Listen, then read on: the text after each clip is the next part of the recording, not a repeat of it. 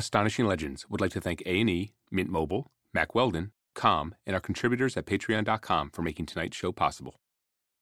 On Halloween of 1865, Wilfred Michael Habdag Voynich was born in Telše, Samogitsia, which was at the time part of the Russian Empire. It is now Lithuania. Times were uneasy in Russia when Voynich was young. Descended from Polish-Lithuanian nobility, he couldn't help but become involved, and he became a radical revolutionary. At one point, he was caught during an attempted rescue of two friends who had been sentenced to death for their actions. After that, he was sentenced to penal servitude in the Russian village of Tunka, Siberia. It was used to forcibly resettle political prisoners.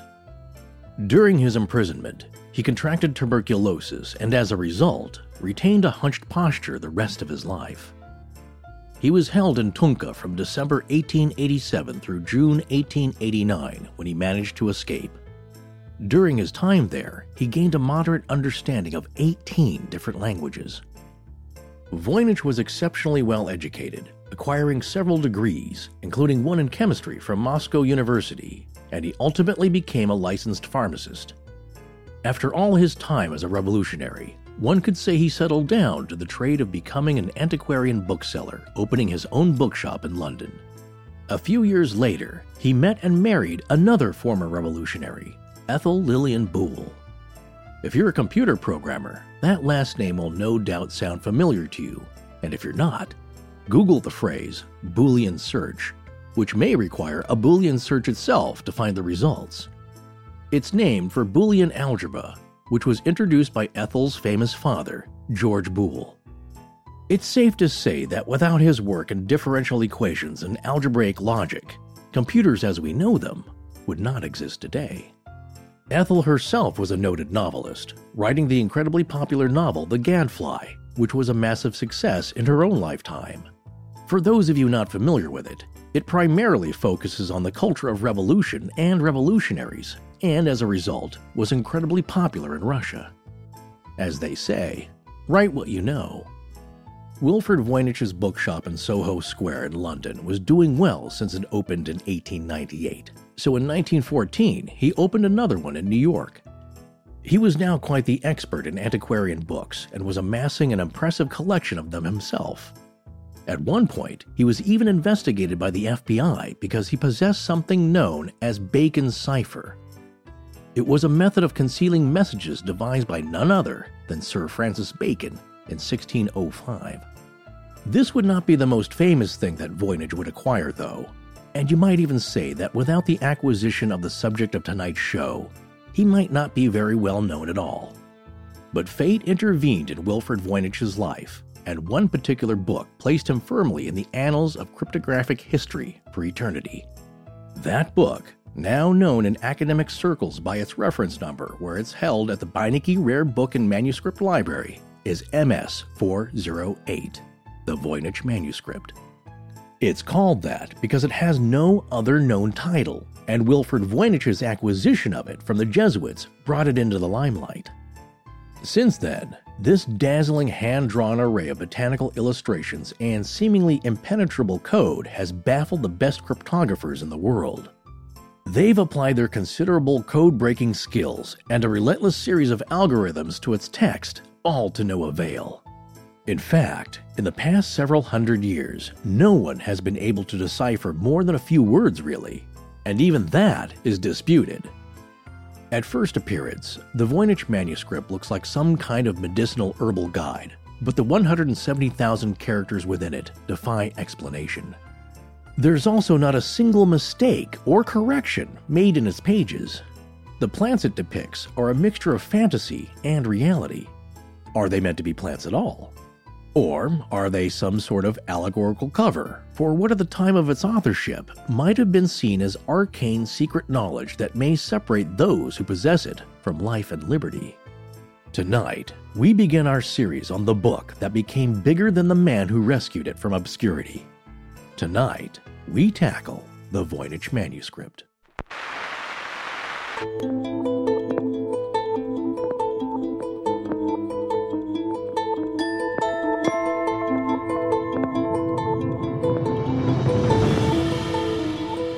Welcome back to Astonishing Legends. I'm Scott Philbrook, and this is Forrest Burgess. Well, certainly, the Voynich Manuscript is the limit text of Western occultism. No one can read it. It is truly an occult book. The late ethnobotanist, mystic, psychonaut, lecturer, and author, Terence McKenna.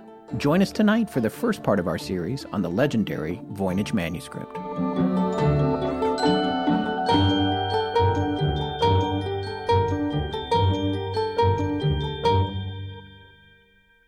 And we're back. Hey, folks, so glad you could make it. Man, we've got a lot of exciting stuff planned for the rest of the year, and not just for the show, but also for Patreon and our merch, so keep an eye on things. That's it? No specific announcement about any of it? Yeah, well, you're always telling me not to paint us into a corner. I want to make sure things are lined up before we start teasing them out. Ah, very good. I agree with that, actually. So please proceed. All right. I just want people to know things about stuff are happening. All right? Oh, that really narrowed it down. Yes, thank you. Things about stuff. Okay, well, tonight's show is the first of a series on one of our most requested topics, the Voynich Manuscript. So grab your headphones or your wine or your knitting and your closest pet. Unless that's a fish. Oh, yes, unless it's a fish, please. We don't want any accidents here. And get ready to dive into the Voynich Manuscript.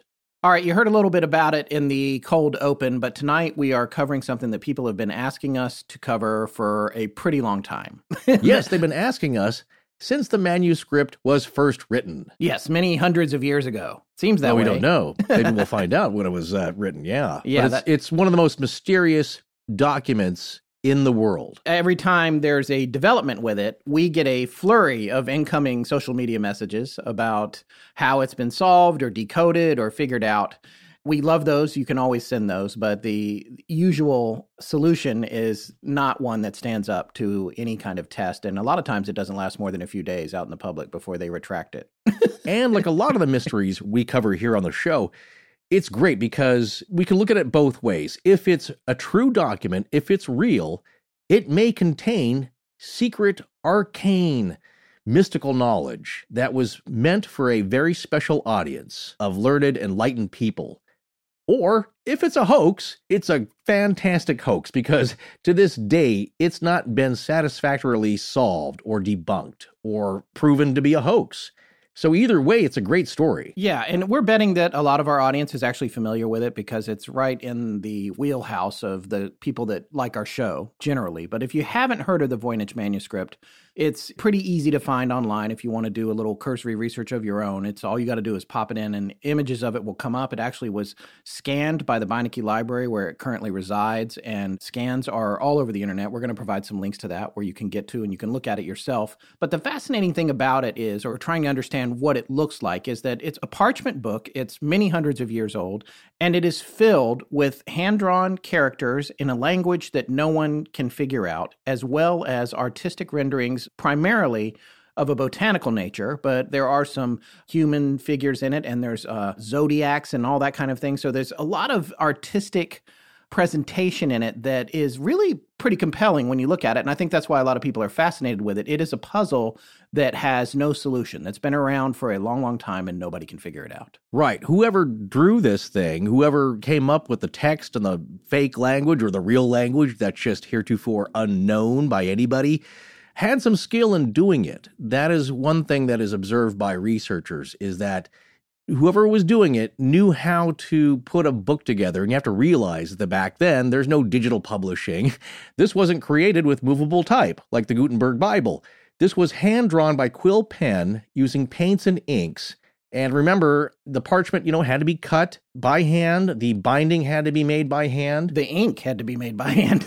Yeah, so everything about it had some skill to it, except there are some questions about some of these mystical drawings. Some are very well done, the botanical ones especially, but some of the human figures seem to be kind of amateurish, childish in a way. Yeah, and that's the fascinating part of it. And in addition to that, the book itself is a mixture of fantasy and reality. There are definitely things in the book that correspond to plants, for example, that we're all familiar with, or zodiacs that we're familiar with, but there's other stuff that people can't find, and that seems to be fantastical. So that makes it even more complicated. And here's another thing that's fascinating, especially when you look at what Forrest just said about how it was produced.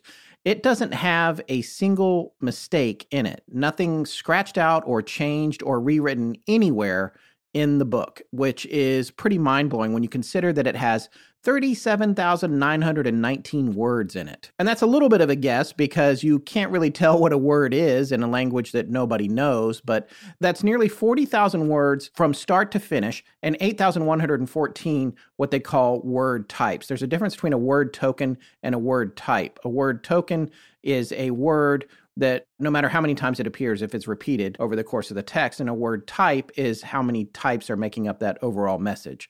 So a little over 8,000 word types, a little under 40,000 word tokens. Right, and I believe the word token is used by researchers because, to my view and my understanding, each of these characters, these individual characters that may be individual letters in some sort of mystical alphabet, they could be just individual letters, or they could be whole thoughts, or they could be parts of words. We don't really know, and it doesn't seem to fit any known pattern. We're going to get into the analyzing of this so-called language, which some call Voynich-ese, but we just don't know what these characters do. They have some patterns to them, but none that are readily recognizable by linguists. All right, before we dive into a more specific description of the manuscript itself, we did want to tell you, if you're not driving or you're at home right now, you can get to a computer. There's a lot of places to see it online. One that I like, actually, is at this guy's website. It's Jason Davis, DAVIES.com. Jason, JASONDAVIES.com/Voynich. He has on his site high-resolution scans of it that were done by the library that it currently resides at, which we'll be telling you about in short order. But that's a good place to go and look at the book if you want to see what it looks like. So, Forrest, why don't you tell our listeners a little bit about the book itself, about the manuscript itself, I should say. Right. Well, here's what everybody knows about it, basically. Just a description of what this thing is, what this book is. Well, the Voynich manuscript is a handwritten and hand-drawn book, essentially, like we just said, and it's often in academic circles called a codex, which is just an academic name for a handwritten book, typically, though, of spiritual scripture, classics of literature, or ancient texts. And the Voynich manuscript gets its name from the man who purchased it in 1912, a Polish-Lithuanian rare book and antiques dealer named Wilfrid Voynich. And it's been written in an unknown language, as we just said, with a unique character alphabet written left to right that's not been universally accepted and satisfactorily deciphered, although several researchers have claimed they've made some progress with their decoding, and some seem to have actually done that, while others just kind of have a claim. And we're going to talk about that in the current research and status of the manuscript later on. But for right now, let's talk about the text and illustrations. Those have been written down onto parchment, or what's called vellum, actually, which are animal skins, usually from young lambs, goats, or calves. Oh, it's a little sad. Well, yeah, but it's really the best. Not to upset anybody, but that's what you wrote on back then. Or sometimes a codex was written down on papyrus, which comes from Egypt, as a lot of people know. But generally, animal skins were the most durable and produced the best texts of the time. And in the case of the Voynich manuscript, protein testing done in 2014 revealed that it was made from calf skin and that the parchment was unwritten on before the manuscript was produced, and that was shown by multispectral analysis. So although the parchment itself was decently crafted, it's considered to be of a average quality overall. So not the highest quality, but not bad. And the estimate is that it took at least 14 or 15 entire calf skins to create. And here's something that's curious. There's an indication that much of the ink was added not long after the creation of the parchment. And this assessment comes from a company called Macron Associates. And they analyzed the manuscript, but this assessment was not found in their official report. But I want you to remember it because it is going to be a significant finding or a purported finding later on. Now, the interesting thing is that the binding and covers that are on it are made of goat skin, but are not thought to be the original covering.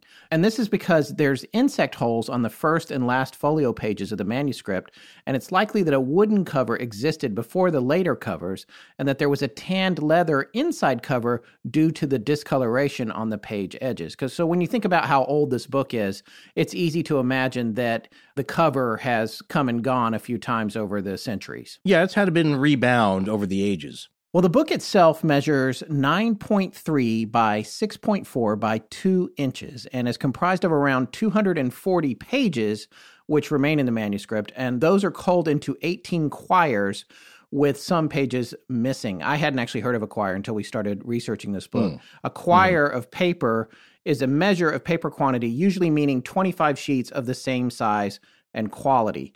Now, Yeah, that's Quire, Yes. not Choi. Yes, right. Right. Quire. Now, some of the pages are large fold-out sheets, and most of the pages have illustrations or designs and diagrams that accompany the text. But in some cases, it's text by itself. It's described as around 240 pages because the exact number of pages depends on how you count the fold-outs. The page numbering that's found in the manuscript is actually consistent with the 1400s, and it's on the quires, and it goes from 1 to 20 in various places. Then the top right-hand, top corner of the pages has been numbered from 1 to 116, but using numbers from a later date. So it's thought that the manuscript had at least 272 pages collected into 20 quires at one point due to the various gaps in the numbering on the pages. And a number of pages were missing by 1912 when Wilfrid Voynich acquired the manuscript. It also seems likely that the bifolios of the manuscript, meaning a single sheet of parchment that's been folded in two, have been reordered throughout its history. So that page order that the manuscript is in today may have actually been in a different order when it was first created. So here's the other fascinating thing. Some of the drawings and text appear to have been retouched at some point. Listen to this quote from Wikipedia. Computer scientist Jorge Stolfi of the University of Campinas highlighted that parts of the text and drawings are modified using darker ink over a fainter, earlier script. That's interesting. So whoever owned this, or it was given to somebody to restore, seems they touched it up over the years to keep it preserved. So it was taken care of to a degree by either the owner or whatever society owned this thing. Also, the Wikipedia entry on this is pretty well done. It's very thorough with a lot of good descriptors, and there's a lot of detail to it. So if you really want to know about it, it's a good place to start. Yeah, and there's a lot of really good, great source citations in it as well. Yeah, exactly. Well, we're going to talk about the text, and speaking of the entry, you can find the description about every facet of the manuscript in the entry here, but talking about the text specifically, this is what the description says from the entry, is that every page in the manuscript will have text in it, and it's mostly in that unidentifiable language we talked about, but there are some bits of extraneous writing that appear to be in Latin script, which is interesting. Somebody was making notes in it. And of course, Latin is the language of academia and has been since the Romans. But the bulk of the text in the 240-page manuscript is written in that mysterious alphabet of some kind of mysterious language. And the text does run from left to right, like English. And most of the characters are composed of just one or two simple pen strokes with a quill pen. So it was easily done, but if you examine them closely, they are kind of beautiful. They have some artistic quality to them. It's not just chicken scratches. But some dispute exists as to whether certain characters are actually distinct. But a script of 20 to 25 characters would account for virtually all of the text. The exceptions are a few dozen rarer characters that occur only once or twice each. Now that's from the description in the wiki entry, as we said. And the other thing that's interesting about this is that there's no obvious punctuation, which is unlike a lot of languages, right? So we know punctuation gives us a lot of meaning, but didn't seem to need it in this text here. So a lot of this text that is found in the book is written into a single column in the body of the page. But the right margin of this text in these columns and the paragraph divisions, sometimes they're slightly ragged or uneven, and sometimes there are stars in the left margin. And there's other text that occurs in charts or as labels associated with these illustrations that you'll find. So some things are labeled, but all of it, of course, is in this strange, unknowable text, except for some notes, again, that appear to be possibly in Latin. And as we said before, what's interesting is that there's no indication that there are any major errors that we know about or corrections that have been made, at least not big ones. And as you might know, if you've seen a documentary or done some reading on, scribes and monks who have done ancient illuminated texts, mistakes are made. But what they could do on vellum is you could take a knife and you could scratch out that ink once it's dried and you start all over again. Or some things were totally scratched out and started over. So it doesn't seem to be the case here with this manuscript. Now, the description talks about the ductus in the manuscript, and what that is the direction and strokes and pattern and speed with which the characters seem to be made. There's an indication that they flow very smoothly, meaning this person, well, let me put it this way. It's like somebody knew the language. They weren't sitting there trying to make it up as they went along with all these different characters. So from the analysis, it looks like somebody knew these characters very well, or they practiced a lot before they put it down on the paper. And that gives the impression that these symbols were not enciphered, because there's no delay between the characters when you go to analyze them. You know what I'm saying? Like somebody didn't just draw this thing and then they had to stop for a minute and go look up in a chart what the next coded letter is. Like I said, it flows like a language. Like when you're a kid and you've got your decoder ring and you're trying to write a secret message to your buddy. Yeah. Yeah. It takes you 3 minutes to write one word because you're looking up each thing in a table or graph. So that's fascinating because you would expect that in a written encoded text.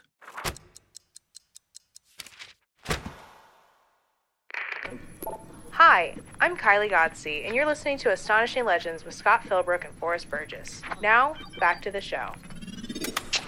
All right, so you've heard a little bit about the text. Now let's talk about the illustrations. And since no one can read the text, researchers have used the type of illustrations that are in the manuscript to divide it into 6 different sections.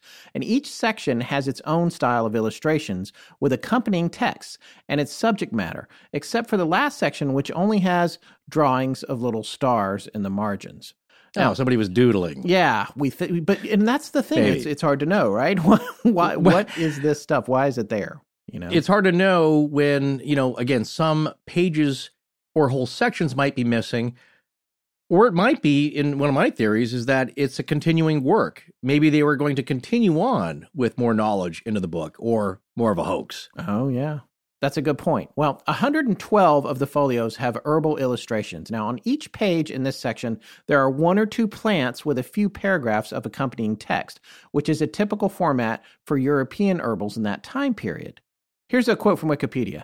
An herbal is a book containing the names and descriptions of plants, usually with information on their medicinal, tonic, culinary, toxic, hallucinatory, aromatic, or magical powers, and the legends associated with them.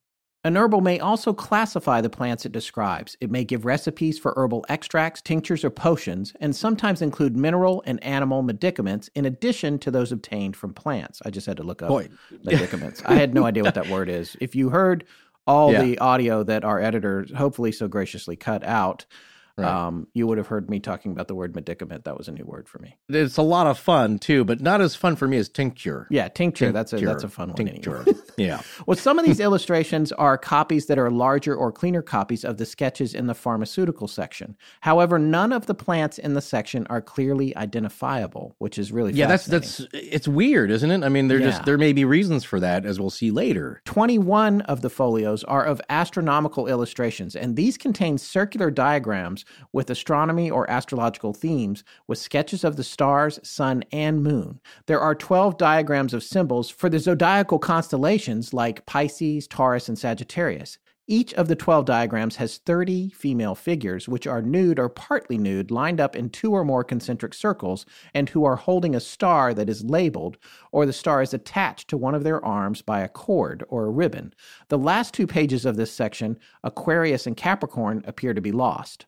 Some of the diagrams appear on the large fold-out pages we described. It's all mystical. There's really no way to tie this with anything readily known, which is why it baffles so many people. Well, there's 20 folios that are of a biological nature, and that's kind of a dense, continuous text interspersed with these figures that is mostly showing these small nude women, and some of them, they're bathing in green pools of liquid, or they're wearing crowns. And sometimes the tubs are interconnected by an elaborate network of pipes. It's pretty odd. It's nothing too graphic. Like I said, this is more the weirdly childish looking kind of doodles in the page, but obviously they seem to point to some kind of mystical knowledge that has astronomical value to it. But that's the biological section. There's a cosmological section. That's 13 folios. And those mostly have diagrams that are circular, but they're also obscure in their appearance and not readily recognizable. And this section also has a lot of foldouts, and some of them span 6 pages. Those are commonly called the Rosette's folio, and they include a map or diagram, and there are islands within them. I think one foldout has 9 islands, or there's small rosettes connected by causeway, so it's representational of something, some strange land or place in the cosmos. We just don't know yet, but there's, of course, a lot of speculation, so it's very interesting that this has connections to the stars, you could say. There are 34 folios that have to do with pharmaceutical subjects. Many of these are plants with small labels next to them, kind of indicating either what they are, plants, roots, or leaves, or there's writing next to them that is supposed to tell you what to do with them. So we just don't know when you don't know the language here. Some of these objects seem to resemble apothecary jars, and they could be commonplace-looking items or very fantastical. And usually there's text near each one of these. And then there's a section of 22 folios, which is just recipes, because you always love a good recipe book. I don't know if these are for just consuming, but recipes for, again, making these, it seems, medicinal tonics. And many of these have drawings that are, where there's text broken into short descriptions, and each is marked with a star in the left margin. So now you might be wondering, what's the purpose of this Voynich manuscript? Well, the general consensus is that it's some kind of pharmacopoeia to address topics of medicine and the curing and healing arts, but from a medieval perspective of early modern medicine, where there's a huge tie-in between herbal remedies and astrological signs. And magic. It all bled together back then. Yeah, exactly. Yeah, well, they believed it was all connected, as above, so below. So your horoscope had a lot to do with your health and your well-being. Not only that, but the plants around you, because again, they're not getting medications and prescriptions from a giant pharmacy that grinds up chemicals. They're made from the plants you can find around you. And as we've seen with modern medicine, there are a lot of people who nowadays believe that herbs and the plants around you have very powerful medicinal properties to them. So those were valued. But that's all you had back in them ages, just the plants around you. But if you knew what you were doing, you could effect a pretty decent cure. But another really fascinating subject that this book seems to tackle, one that I personally find fascinating and is very connected to the history of this book and to medicine and magic of the day as it was seen, is alchemy. And some of these tubs and tubes that you'll see in the biological section, some people believe that this has a tie-in to the practice of alchemy, which would be really early chemistry. But on the other hand, they don't seem to resemble any alchemical equipment that was used in the period. That, again, may be just something that's representational. No matter what the Voynich manuscript is, it has been carefully examined by professional and amateur cryptographers and researchers, including the best American and British military code breakers from World War I and World War II, and still no one can say they've definitively cracked it. In fact, there was one particular unit that it was the only thing they couldn't crack. Everything else they tried, they cracked, but they could not crack the Voynich manuscript. Yeah, we're going to talk about that just briefly here coming up, but it's interesting that since this manuscript was discovered in 1912, code breakers from World War I were looking at it just a few years after its discovery. Yeah, so it's pretty amazing, and they couldn't figure it out either. And there's been a good number of theories put forth by researchers to this day. You probably have seen it in the news fairly recently, actually, of people trying to figure out what its purpose is and who wrote it. So it's become the subject of much speculation and inspiration because it may contain secret knowledge or arcane knowledge that only certain people are supposed to know. And in fact, in the time in which it would have been created, having that secret knowledge could be punishable by death or imprisonment. Yeah. So there's a good reason right there for things to be encoded. Now, it was donated by Hans P. Krauss in 1969 to the Yale University Voynich Rare Book and Manuscript Library, where it's held today under the catalog number MS408. The Voynich Library, by the way, is truly amazing, super amazing to look at. You should Google it if you haven't ever seen it before. you probably will have seen it and not known that that's what it was. It's just fabulous architecture, really amazing building and structure. Yeah, they have some amazing, rare, really rare, of course, volumes there. They have a Gutenberg Bible, at least one of them. But maybe one of their most famous residents there in the library is the Voynich manuscript, because this manuscript is often called one of the most mysterious books ever to be found. So let's start looking at the story of the Voynich manuscript, because oftentimes these really well-known and famous texts and objects have their own history and their own legend to them. And it's no different for the Voynich manuscript. Well, there was one documentary that we thought was pretty good and doesn't really bog you down with a lot of details like we tend to do. So if you want a good breezy viewing on it and really get some decent information for the most part, there's a documentary called The Voynich Code, the world's most mysterious manuscript. And that was directed by Klaus T. Steindl and Andreas Sulzer. Runs about 50 minutes. It was released in 2010. A lot of the research that was shown in the film, I believe, was done prior to that in 2009. And that'll make an important difference to a lot of these theories that's coming up. So that's interesting there. But it's available on Amazon Prime for free if you have Amazon Prime. And it's out there somewhere. So we're going to borrow some ideas from that documentary and maybe follow the story a little bit from there, because we think it lays down the story of this manuscript in a very dramatic way. Most coded texts over the years have eventually become deciphered. And that has a lot to do with our modern computer technology and the very smart people that write algorithms to figure out codes, except that the Voynich manuscript has been attempted to be deciphered for centuries, and still no one can do it. The author is still unknown, and it's still written in that unknown, unique alphabet, and the images that go along with it are equally cryptic, because if you could figure out one or the other, either the images were somewhat known or the text was somewhat known or crackable, you could probably figure out what this thing was for. Well, one of the first cracks at it, I think professionally, or at least militarily, was done at the headquarters of the U.S. Military Intelligence Service, where the cryptographers were so good, they actually ended up cracking Japan's secret Purple Code in World War II. That would be the code name for it, the Purple Code. So these guys knew what they were doing, and William Friedrich Friedman, he was the service's director. He was one of the best cryptographers in the world.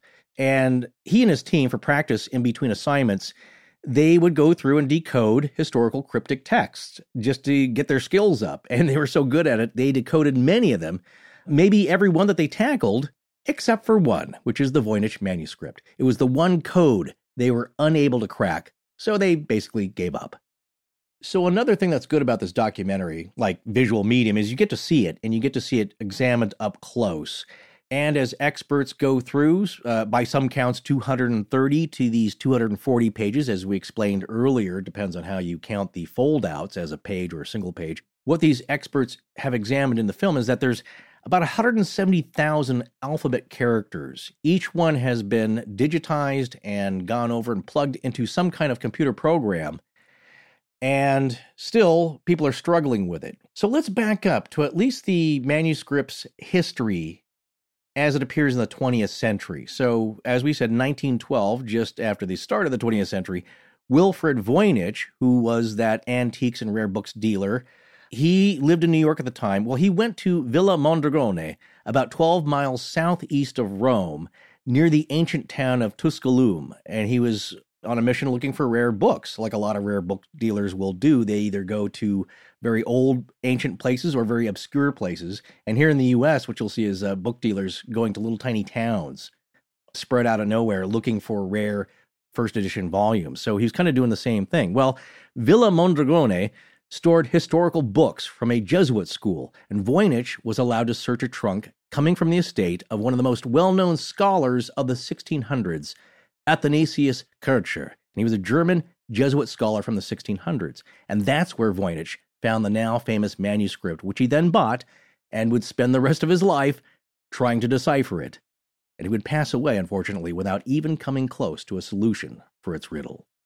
Well, the trunk that Voynich was able to examine, belonging to Athanasius Kircher, we should all know a little bit about this guy because he's another one of those polymaths. Major genius of the time, or at least one of the most learned men of his day here. He lived from 1602 to November 1680. So he's in that time frame, which is important as well for this manuscript and its history. And as we said, he's a German Jesuit scholar who had published around 40 major works of scientific value. And he was most known for his interests in the fields of comparative religion, geology, and medicine. And there's been comparisons to him with Leonardo da Vinci, another character who may be coming up soon. So he had an enormous range of interests, and he was labeled with the title Master of 100 Arts. Ooh. It's not bad. Not bad to put on your resume, don't you think? Yeah, not bad at all. He was mostly there, like I said, for his day. Probably had a bit of an ego. Who knows? I'm just making that up. But he had claimed to decipher the hieroglyphic writings of ancient Egyptian. But it turns out later that a lot of his assumptions in the translations were later found to be incorrect. Oh. But hieroglyphics does have a lot to do, possibly, with the Voynich manuscript. There are some comparisons there. And he did actually correctly establish a link between Egyptian and Coptic languages. And he's thought by some historians as the founder of Egyptology. Again, not too shabby there. And here's another curious thing that might connect him to the Voynich manuscript, not just with possession of it, but a lot of his work was in the early study of microbes observed through a microscope. And as we'll get to a description later on, I know that sounds kind of crazy for that early of a time there, but some people believe possibly some of the images in the Voynich manuscript might be only seen through a microscope. So that's kind of curious there. Yeah, or at the very least, some kind of optical magnification that exactly would have been early on, ahead of its time. Yeah. Right. Speaking of ahead of his time, Kircher was one of the first to suggest that the plague was caused by some kind of infectious microorganism, and he suggested measures to prevent that as well. And he had a keen interest in technology and mechanical inventions. Some of the inventions attributed to him were a magnetic clock, automatons, which we always love. We just really love antiquarian automatons around here. Yeah, they're pretty cool. And he's credited with inventing the first megaphone.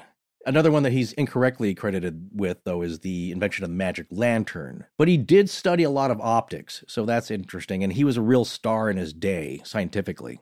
So Kircher's trunk of books was the home, apparently, for the Voynich manuscript for many years. Who knows how long.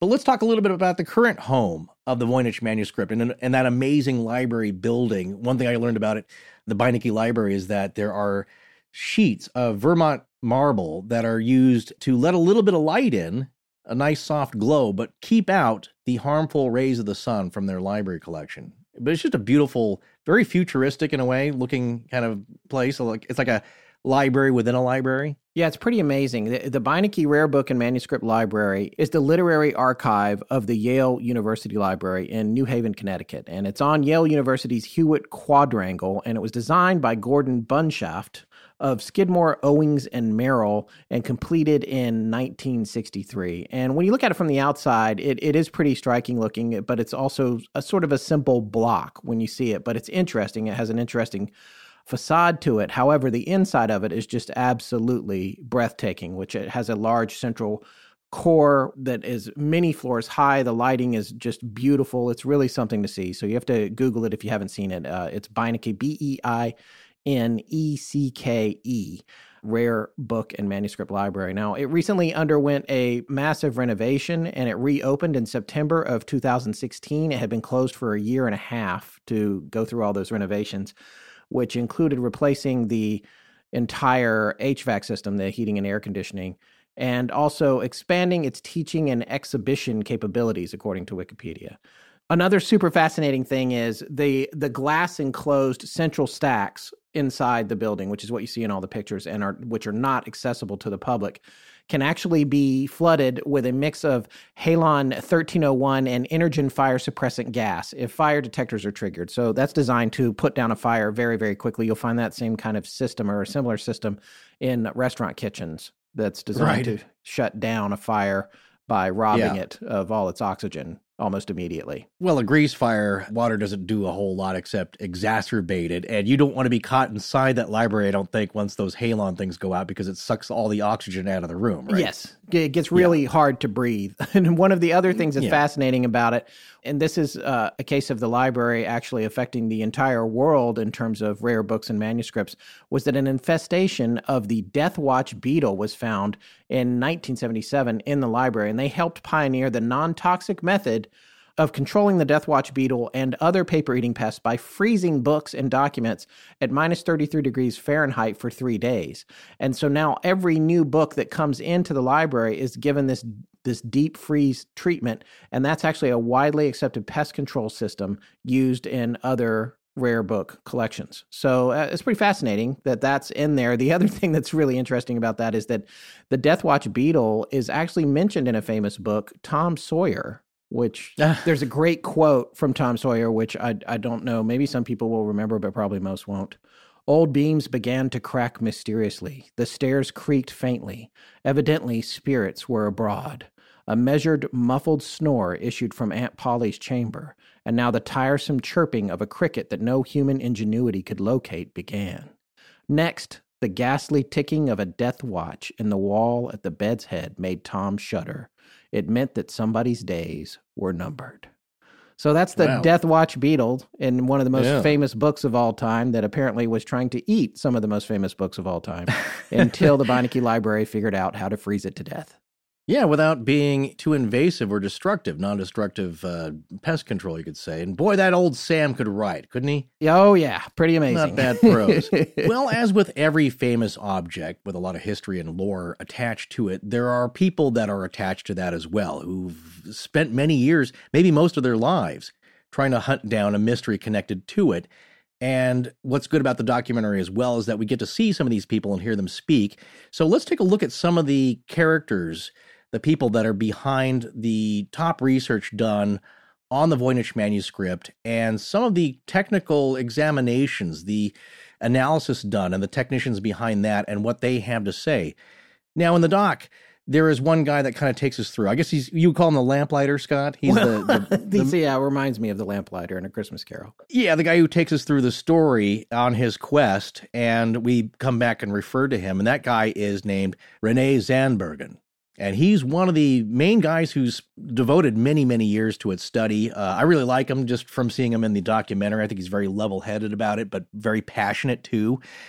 And you could call him the star of this thing. But he's been working on deciphering the text for years and years. And what's interesting, I find, is that it kind of thunderstruck him, I guess. Like a lot of people that we see who get wrapped up in a mystery, there's that one seminal moment that hooks you. Well, when he first saw one of the images from the book, he said he immediately had a feeling that this was something he could decipher and read.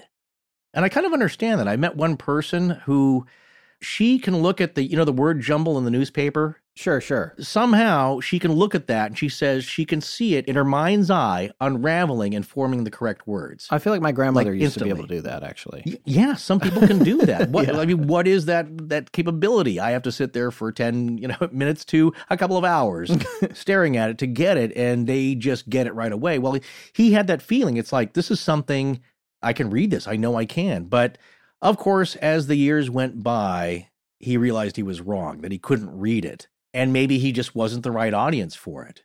But that hooked him. And so he spent many, many years after that. And he's written a book. He's got a great website up about it, just trying to crack the secrets behind the book. So here's something that Zandbergen said about his quest to crack it and the nature of the manuscript, which I thought was really interesting because it fits a lot of other mysteries that people are trying to solve, like Oak Island. There are, with the book, so many drawings and characters and figures, and that allows for so many different interpretations. So you can think of any theory that you might come up with on your own or seeded by some other's work about this book, and then you'll find evidence in the manuscript that fits your theory. Right. Yeah. So you can find that square peg, and you don't really have to hammer it into that round hole. You'll find, if you keep looking, you'll find a square hole to hammer your theory into.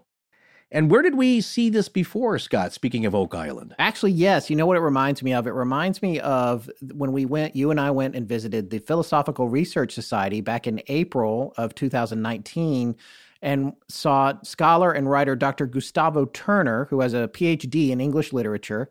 He specialized in early modern literature in Shakespeare, and he gave a really amazing talk there at the Philosophical Research Society about the whole controversy relating to Sir Francis Bacon and Shakespeare and the idea that Shakespeare's plays were written by Sir Francis Bacon. Right. Well, he was neutral about the actual conspiracy, I think. He was there to point out how many books had been written about that possible conspiracy. I think dating back to the mid-1800s, really, is when that phenomenon kind of really took flight there. And just the volumes and volumes and the amount of lifelong research undertaken by people who are convinced that there's something there. And his point was that if you do look closely enough, you'll find something that possibly fits your theory. Right. It's just one of those puzzles that keeps on giving. And it's the same thing with the Voynich manuscript. Yeah, and the connections might be tenuous. They might not stand up to scrutiny, but in other cases, you might trip onto something that does. And I don't know about your characterization of him being neutral. I got that he thought he thought overall a lot of it was somewhat humorous. But well, it was. But to be that's fair, the idea. his fascination was related to how much it branched out in the diaspora that it bred. And that is what's interesting about this particular case, because it does seem like a lot of people, as you said, were able to apply their own beliefs and get something back out of the Voynich manuscript that matched up with what they were thinking, not realizing that they were steering the ship even if they didn't mean to be. Yeah, but it happens with every one of these types of mysteries and, historical conundrums that people are researching, is that you'll get theories and hypotheses that seem pretty credible. Like, well, I could believe that if we find a little more proof. Yeah, I'd buy that, to the ones that are way out there. And it has to do with the nature of the people researching it. So you get all kinds. But yeah, with this Voynich manuscript, though, there's not too many way out there theories, but there's a few that might be considered a little fringy as far as what the manuscript really means and what it's about, to theories about it that seem to make sense and would fit if we just find a few more bits of evidence or details about it. It would make sense. But there have been a lot of experts who have examined the manuscript, and as we see in the film, one of them is Paula Zayats, who are just there really to use their tools and skills and knowledge to take a closer look at this manuscript, to just tell us what's there, really. So she's a restorator, and she has spent hours and hours poring over this manuscript. And like a lot of researchers, she believes that the greater portion of the drawings have to do with botanicals and herbals. And that seems to be the main conclusion for most people. And the book is mostly about the plants that are drawn within its pages and their root systems, their leaves and flowers, and some of it seems to be inspired by real plants, and some drawings seem to be inspired by unknown plants or representational plants. And she believes the text has to do with where to find these plants, how to grow them, how to use them, the things that you can use them for. So it's a lot like we mentioned earlier about a book on herbals. That's the term for the book. And she points out there's another major aspect to this book and medicine of the era, and that was the zodiac. So this book also features zodiac charts and star charts, like we mentioned. It's just as important as these herbs in figuring out how to cure you. Now, the way the drawings and the text are laid out in the book, the graphics, if you will, do seem to have parallels to nature or organic shapes. Like the text and the illustration on a page will be patterned and laid out to resemble a spiral galaxy, maybe. The way the text is laid out, you could say like the graphic artistry of the book, there's some design elements to it. Like Scott said, the words will be patterned, and so they kind of look like a spiral galaxy, something that you would see in the heavens, but also something relating to Earth. And that's an alchemical type of philosophical idea. Yes, and another thing that's really fascinating, I thought I was super, super fascinated with this, was that some of the illustrations exhibit optical phenomena, meaning that if you're to spin the page in a circular motion or repeat a series of animations, it looks like the images become animated like in a zoetrope. And what's really, that's amazing because I don't know about you, Forrest, but I learned about zoetropes in film school. You went to USC. I'm sure you learned about them as well. It was generally thought to have been invented in 1833, and that was like when you had the round one that you would look in, and the still images, it would rotate, and the still images would appear to be animated. But it's a variation of these drawings that appear in the Voynich manuscript that you might refer to as a phenakistoscope. And a phenakistoscope is what's considered the first widespread animation device that created a fluid illusion of motion, the very first one. However, that was first again revealed in the 1800s. So if we can get down to figuring out when the Voynich manuscript was actually authored, and of course we'll be talking about that, we're talking about way, way, way before then. There's nothing that indicates, there's nothing that says in the book, oh, you should spin this or spin it around or hold this over it and you'll see animation. But all the elements for that are there on the page in the Voynich manuscript, which is really fascinating to me. Yeah, what it points to is, and Paula Zayats will say this as well, is that whether the book is genuine or a hoax, it points to a lot of creative imagination by the author. You have to be able to imagine something and draw it out. If you put it on a table and spun it, it makes an animation. You know what I'm saying? That takes a creative mind. So either way, if it's real arcane knowledge, it's a creative way of jotting that down in a mystical way. That, again, that's not meant for everybody. Because, as we've talked about before, sacred knowledge is not for the masses, only the learned and those seeking an earnest attempt at gaining enlightenment and knowledge. And if it's a hoax, pretty well done, man. You know, it's very clever in the way it's approached here. But getting back to her observations, again, she looked at it with great magnification and made some interpretations. And some of that is that, in these drawings with these figures, the tiny naked women are bathing in something that appears to be green. Now, certainly there are blue inks and green inks, so it's purposely made green, and she was thinking, like, is this some kind of herbal soak for some kind of remedy? On your more fringy thoughts, could this be a recipe or directions for the Fountain of Youth? Right. There's something mystical to it, and more practically, towards the back of the book, she's noticed, is that there's recipes, as we said, recipes on how to cut up or prepare these plants, how to cook them, and what they'll do for you, and the different combinations. And so overall to her, it's generally a herbal medical book. But another fascinating thing, as she points out, again, she affirms this, is that looking at it closely, there don't appear to be any scrape marks. Now, as I mentioned at the top of the show, when a scribe or somebody who, like a monk who's transcribing a book or creating an illuminated manuscript, because of the way that vellum is so durable that if you made a mistake with ink, you don't throw the whole thing out. That's hours and hours of work. What you could do is wait till it dries. Then you take a knife and you can scrape that. And it's funny, like my dad was a commercial artist and he would show me how to do that with an X-Acto blade. You can do that to this day on artificial vellum, You can use that durability of an animal skin to its advantage and just kind of start over. Well, that's not seen here. So what does that say about the book? Well, I think it says two things. One is that this person had either prepared notes on the side before they actually created this master volume of knowledge, or knew it so well by heart that they were a genius and they just laid it down, came flowing right out of them, or it points to a hoax, because you don't need to make corrections if you're making this all up. You know what I'm saying? Like, who's going to catch you? Yeah. It's all gibberish. Yeah. So those are the two lines of thought when people say, like, well, there doesn't seem to be many do-overs with this thing. But still, it occurs to me that even if you're making it all up, there's going to be, whoever made it obviously is someone who's very much interested in control and perfectionism. Yes. You would think that there would be a mistake or something that they would want to fix or something that wasn't right, and you don't see that in there. So like to your point, they either had it pre-written or practiced out or written out somewhere else, and then they copied it into this. Another thing that they might have been doing, which I didn't really hear mentioned in our research, but it occurs to me, if they had an endless supply of vellum, it could have been that when they made a mistake, rather than erase it or fix it, they tossed that piece out and started again.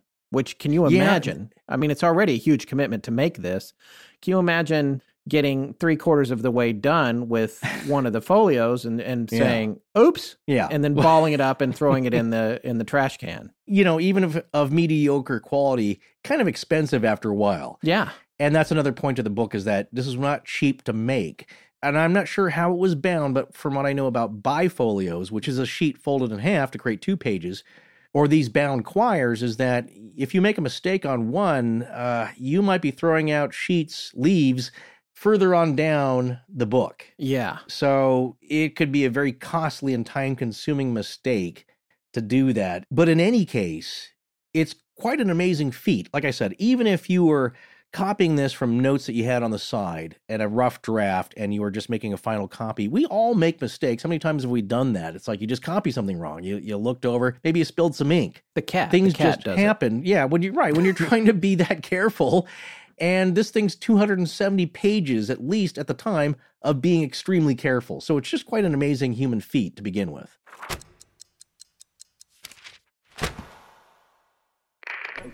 This is Justin in Illinois, and when I'm not reenacting The Lion King with my beautiful cat, I'm listening to Astonishing Legends. Now, let's get back to the show. So were there any names, any clues at all to the authorship of the Voynich manuscript found within its pages? Well, that, of course, is the thing that they're going to do. They're trying to figure out who could have possibly written this. And it was Wilfred Voynich himself who was the first guy that actually discovered a clue leading to the anonymous author. He was making reprographs or photographic copies of the original manuscript. And when he did that, he noticed on one of the photographs that he could see something that was invisible prior to that to the naked eye. So all the people that had been looking at it over the years, they couldn't see this. But once he started photocopying it, it came out. And it looked like something had been written on the first page, but it was later scratched off from the original parchment, which is something that Forrest has already talked about. So this was a common technique, this scratching things off for erasing a mistake. And as we've been saying, there's not any mistakes in the body of the manuscript itself, but that's why this was such an unusual thing to find on the first page. So later, when people were able to take a look at this under ultraviolet light, they can see clearly that there are letters appearing in what looks like a scratched off area, and it has a name. Yes, and that name was Jacobus Tepenich. Those appear to be the unseen words there, or the unseen name. Now, Tepenich, he was a traveling doctor in the early 17th century, and he was also an expert in medicinal plants. And he was famous in Europe for his cures. So in 1608, Emperor Rudolph II, who was also the Holy Roman Emperor at the time, previous to that, he was King of Hungary and Croatia, ruling as Rudolph I, that was his title. Also King of Bohemia, Archduke of Austria, and one of the famous Habsburgs from that dynasty. Well, what was interesting about Rudolph II is that he had an intense interest in the occult arts and learning, and that actually helped spur what would be called the Scientific Revolution. And Rudolph II summoned Tepenich to Prague for one of his famous cures. Oh, and here's another thing. Rudolph II was the predecessor to Emperor Matthias, his younger brother, who stripped him of power in 1611. That is, Emperor Matthias stripping Rudolph II of power in 1611. Okay. And Rudolph II was kind of an ineffectual ruler, history has judged. But you remember Emperor Matthias? I do. His name's familiar. Well, there you go. Him, am I right? Well, we should, but we do such a brain cache info dump after we're done with these shows. Emperor Matthias was from our Elizabeth Bathory story. Ah. He's the one who, he wanted her dead and gone and possibly wanted to acquire her lands and wealth. Okay. So when Rudolph was stripped of his power, it was by the same guy who wanted Bathory dead. Exactly. That's the long and short of it. Yeah, everything's connected once again. And in this case, Rudolph I and Rudolph II are the same guy, just at different periods of ruling. Yeah, you have a different title. It's like James I and James the Sixth or Fifth or whatever. It's the same guy. Depending on the lineage there, you take on a different title depending on what you're ruling and when. Okay.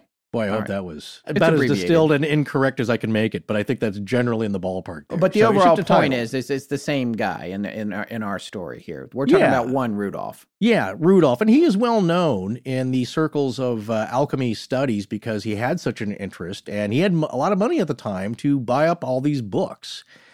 And he was a great patron of people, well, maybe like the Count of Saint Germain. You know, he was funding studies. I don't think he did any studies himself, but he had a great collection of this stuff. And he was very much interested in it, believed in it. But on top of that, he had some problems, right? He was depressed. He had issues. So he's calling Tepenich in to help him feel a little bit better. Yeah, exactly. Like I said, Tepenich was famous for as much doctoring as could be done during the time, and I'm sure some of these herbal cures actually had some benefits. So he was very well known in the day, and that's why Rudolph II summoned him to court, because he did suffer from what was called melancholia back then, and nowadays we probably just call it chronic depression. Sure. Well, Tepenich, his actual name was Jakub Horszczycki. Oh, okay. Yeah, don't separate that out. Don't pull a thread on that one. Okay. Yeah, all right. And you'll see, I believe it's Czech there. Yeah. Well, in Latin, his name would be Jacobus Sanapius.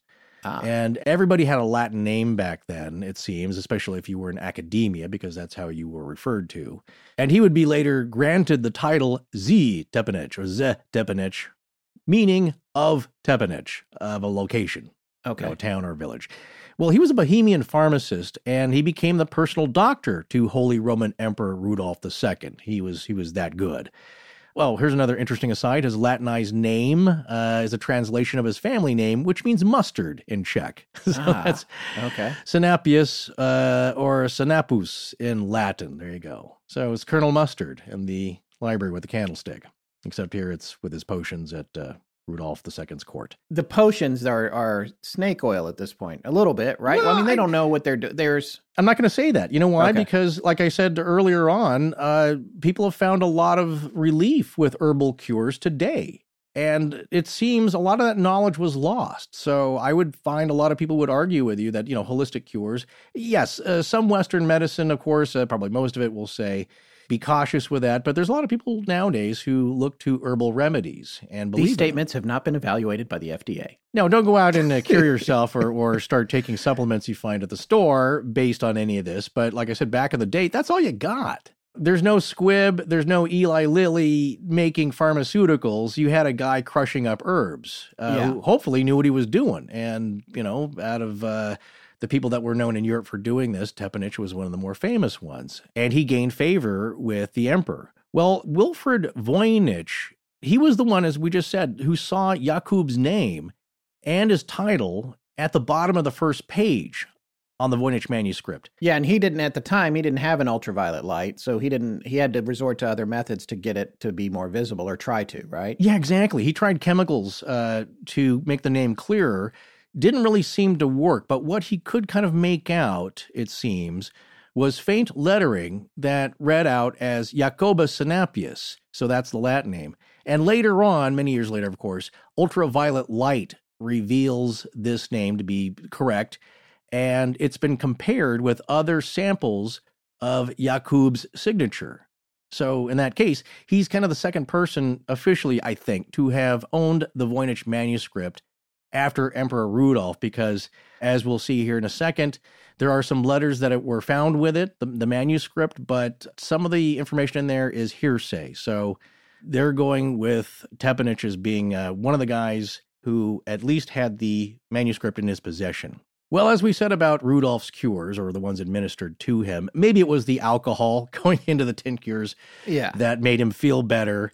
Whatever it was in there, it seemed to work. At least Rudolph thought so. So he then admitted Tepenich to noble status and appointed him to the title of Imperial Chief Distiller. But here's a question. If Tepenich was the author, if this was his manual of herbal remedies, why would he go to that much trouble to encode them if they're just herbal remedies? So one person that may have an answer as to why this thing was kept so secret, why this manual needed to be encoded, was, at least as of 2010, when the documentary came out that we've been mentioning here, Kevin Repp was the curator of the Beinecke Library's manuscript collection.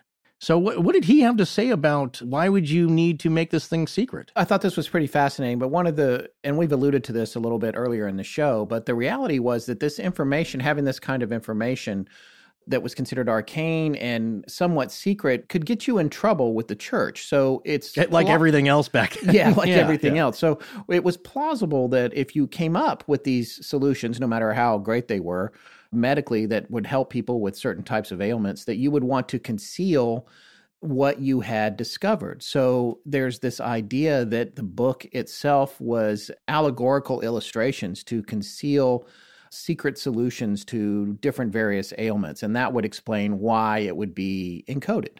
This is what's weird about it and why it's kind of mysterious. Some of the drawings are they're representative of plants that are known, but just a few. Most of the plants represented in the book are not known. They're kind of fantastical. So it looks like it could be science fiction.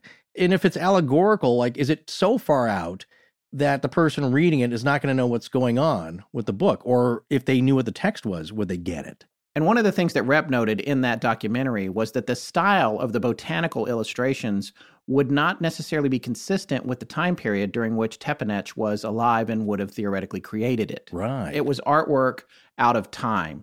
So it doesn't necessarily match up that he would have been the author of it, because he would have been drawing much more realistic botanicals than the ones that are featured in the Voynich manuscript, which are of a less sophisticated style. However, that style was appropriate for maybe 100 or 200 years earlier. It doesn't line up. And it's not known that authors of these types of manuals in the 16 and 1700s would look to earlier styles from 100 or 200 years ago to copy. They would just be doing the more realistic styles. I think even by the 1500s, the styles of artwork in these types of herbal manuals was getting much more realistic and more closely associated to real plants that you could actually study. So that style was really antiquated by the 16 and 1700s, and you wouldn't have gone back to duplicate that. It'd be like drawing up a medical manual today and using medieval illustrations.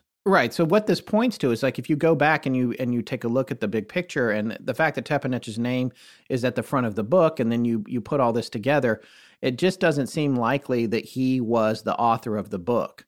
And here's the other nail in the coffin on that theory. It turns out that there are a lot of books that he had in his collection, and analysis of these other books that he had over the years, they found his name written in the front of all of them in pretty much exactly the same way. So it was just him signing a book and saying, this book is mine, it's part of my collection. Right, right. And so that rules out the idea of him being the author. So when we look further into this, how do we get down to who maybe the first owner of the Voynich manuscript might have been even before Tepenech? Right. Well, it only goes so far. So, the chain of custody on this thing, at least in written records, again, goes a little further back in time than that, but not a whole lot. So it's early history, we just don't know. But the first confirmed owner, now this is, of course, can be found, and more details and sources can be found if you do go search the wiki entry. And I wanted to make a point here. This is something that does kind of conflict with the documentary, The Voynich Code, the world's most mysterious manuscript, in that it doesn't contradict it, but they don't mention this next fellow's name, Georg Berisch.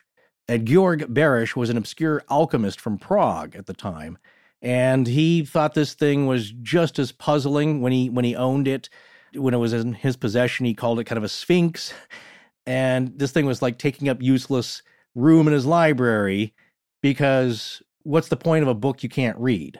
Yeah. But he was an alchemist, and of course interested in these kinds of subjects here, and he thought he may have known somebody who could possibly have decoded it. Very, very smart fellow, again, Athanasius Kircher. So Georg Berisch knew him, and I think was friends with him, maybe studied under him. And again, Athanasius was a Jesuit scholar, and at the time he was in the Collegio Romano, the Roman college. And I believe, if I'm correct here, the dating of that first cover that we talked about, they thought there was a wooden cover on the book. Then there was a new goatskin cover put onto it. That can be dated back to its possession, or at least at the location of the Collegio Romano. So Kircher, it seems, had published an Egyptian dictionary, or a Coptic Egyptian dictionary, and he was really good with languages. And Kircher, it may be a little boastful, maybe, but he had claimed to decipher the Egyptian hieroglyphs. So Berisch thought, like, well, this is the dude. They look maybe hieroglyphic. using the adjectival form of that. If anybody's going to know, it could be this genius here. So 2 times he sent copies of, the sample script to Kircher in Rome, and while he was at the college there. And he just said, hey, are there any clues? Can you point me in any direction to a deciphering this thing? And that letter, apparently dated 1639, is one of, or maybe the earliest mention of this manuscript that has been found to date, and at least the earliest mention of it. So we don't know if Kircher actually did any deciphering work on it. The follow-up response is not known, but he apparently did have a lot of interest in the book, and he tried to get a copy of it from Barish, who didn't really want to give up the book. Things got lost in the mail, I'm sure, back then pretty easily. So, I mean, everybody who's owned it, it's like, again, it's the singing frog. It's the Michigan J frog. This thing could be worth everything or nothing, but you got to find out. Everybody wants to know. So they don't really want to part with it easily. So he kind of refused. And it wasn't until Barish died and the manuscript passed to his good friend, Jan Marek Marci, also known as Johannes Marcus Marci, who was then the rector of the Charles University in Prague. So very smart guy. All these guys are near genius level, very well-educated men. So it's being passed around these higher circles or the uppermost circles of academia. And it was Marci who sent the book to Kircher, his longtime friend and correspondent, and also he studied under Kircher, so it was his teacher at some point. So he actually was the one who did send the book to him. And in that book, in the manuscript there, the Voynich manuscript, there was a letter dated, it's either from 1665 or 1666. It was found on the inside cover of the book, I believe, when Voynich got the book. That letter was still in there. So it accompanies the manuscript, and it's the letter where Johannes Marcus asks Kircher to decipher it if he can.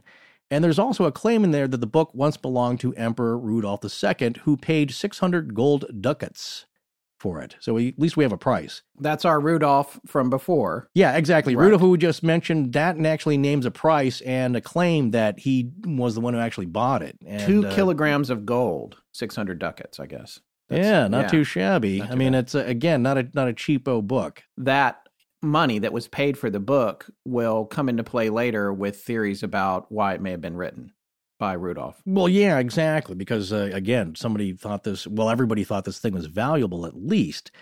And here is written proof, at least, of a change of hands. And so it was Jacobus de Tepenich who actually ended up in possession with it after Rudolph. And it's thought that Rudolph, when he died, owed a great deal of money to everybody because he spent all his money on these magical books and objects.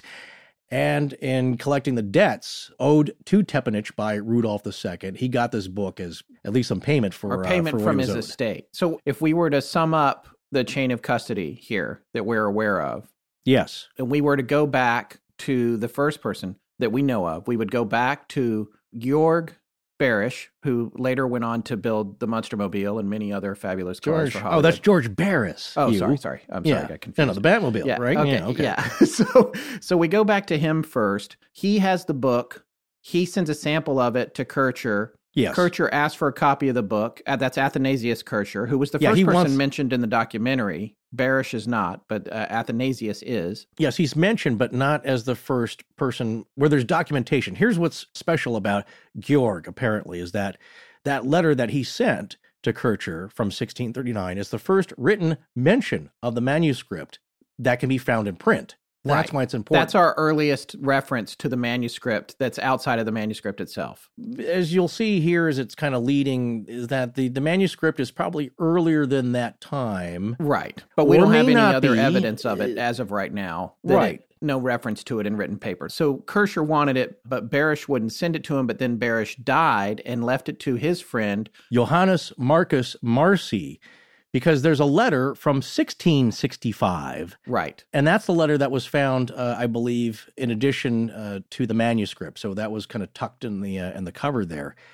And that's another letter, sent to his friend and teacher, Athanasius Kircher in Rome. And the letter also is how we know that Rudolph had paid 600 ducats for it at one point. Yeah, but that's hearsay. There's no bill of sale really. That's like somebody saying like, "Hey, I heard the old king there bought it for 600 ducats, pretty pricey." Right. Okay. That was relayed to another friend that appears in the letter. So again, that officially that can't be docked as the first person to have bought it. But the letter also indicates that when Rudolph II died, just a few years after Tepenech showed up and gave him some potions, Rudolph II passed away and owed Tepenech money, and that's when Tepenech got the book. So that's how the book has gone down through those various people based on these letters and how we're piecing together the history of it. And I keep calling it a book, but I suppose manuscript is better. It is a book. Yeah. The manuscript just means handwritten book. Yes. Okay. Yeah. So manu, hand, script. There you go. Yeah. So it hasn't passed to a lot of people. Right. And it's a little tenuous, but thank goodness there's not a huge cast of characters who own this thing. There's a few people after that, but basically Kircher seemed to be in his possession for quite a long time after that. But apparently two of these guys thought that Athanasius Kircher was the guy to decipher this, if anybody could, because he was considered a universal scientist. And here's a quote, believed to have understood all languages in the world. Now, I'm not sure how that's possible, but he was good with languages. At least he studied them. And Marcy was also a physician of note. He was the official physician to the Holy Roman Emperors. And did you know that Marcy has a crater named after him on the far side of the moon? Oh, that's cool. Yeah, hey, not too bad, huh? But how can we know if it's on the far side? They could just say somebody, it's I would ask NASA. They're just going to tell you it's there. Right. Boy, the far side of the moon is a whole other series of shows we're thinking about. You generally have to be a pretty smart person to get a crater named after you anywhere on the moon. Exactly, because you have very smart people naming these craters. They're not going to pick like, hey, how about Fred down the street here? He's a good neighbor. Well, Fred makes a comeback. Well, Kircher, again, he's no slouch, and he's made major contributions to academia in the fields of religion, comparative religion, geology, medicine.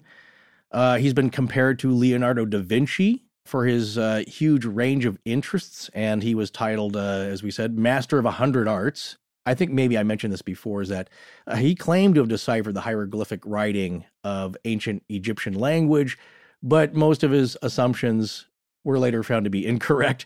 Well, in any case, there is another clue in this letter from Johannes Marcus Marci to Athanasius Kircher as to the manuscript's possible author. Because Marcy writes that the author was, or at least he thought, was Rogerium Baconum, or Rogerius Baconus, his Latin name, or simply just Roger Bacon. So here we go again with the Bacons. We got Sir Francis Bacon writing Shakespeare. Now we have Roger Bacon writing the Voynich manuscript. And all that's left to do is make a connection between the two of them and Kevin Bacon.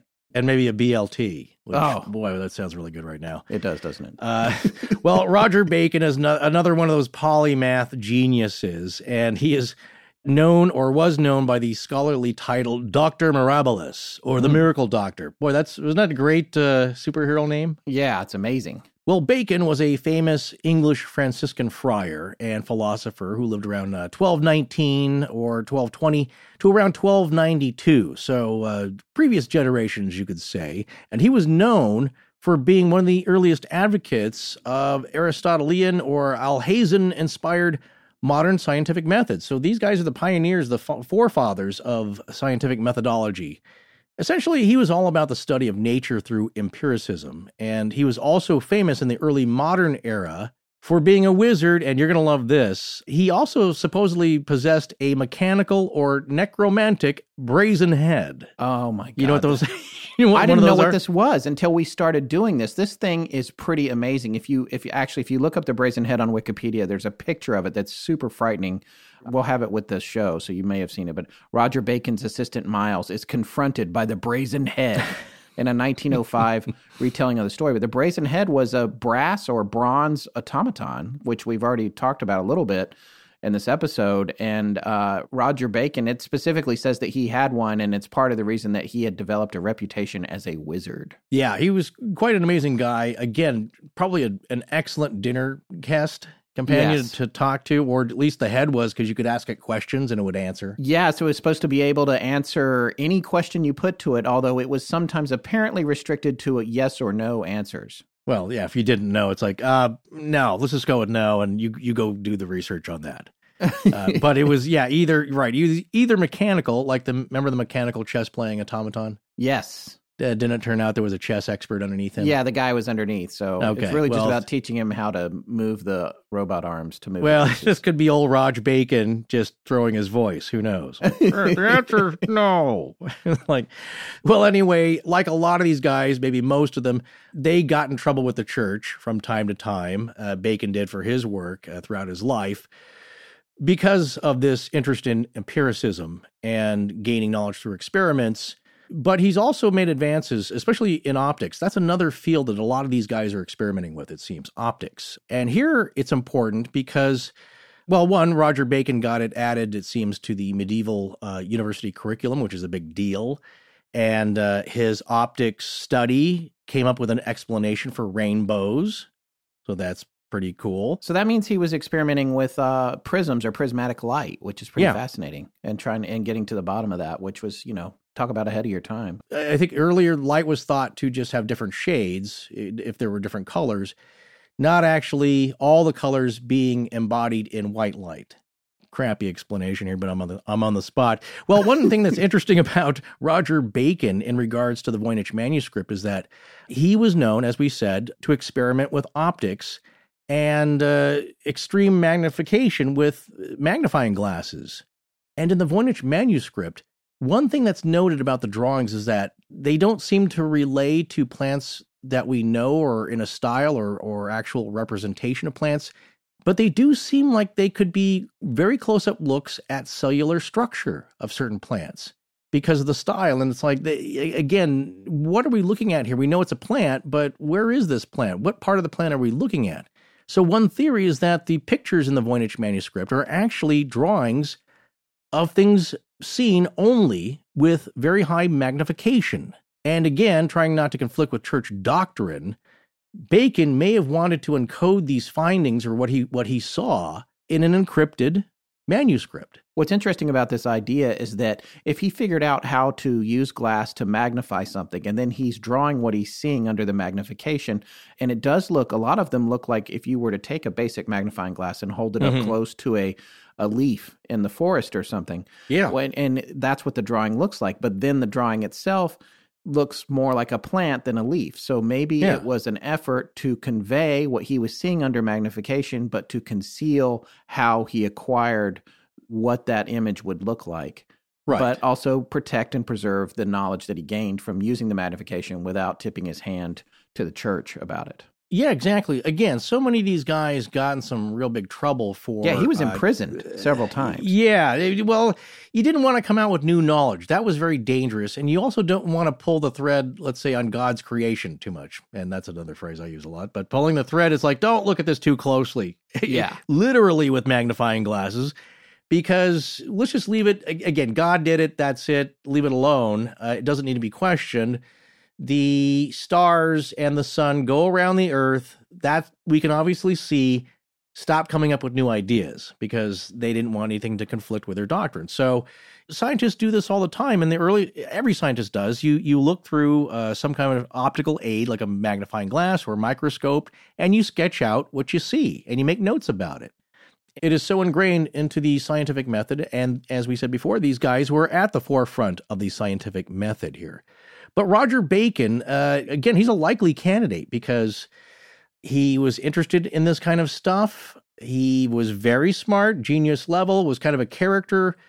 And again, maybe some of the more magical seeming discoveries he made or experiments would need to be encoded. So is that time frame accurate? It's an ancient book of knowledge that's secret and encoded, and he's a likely candidate, but he's not the only one.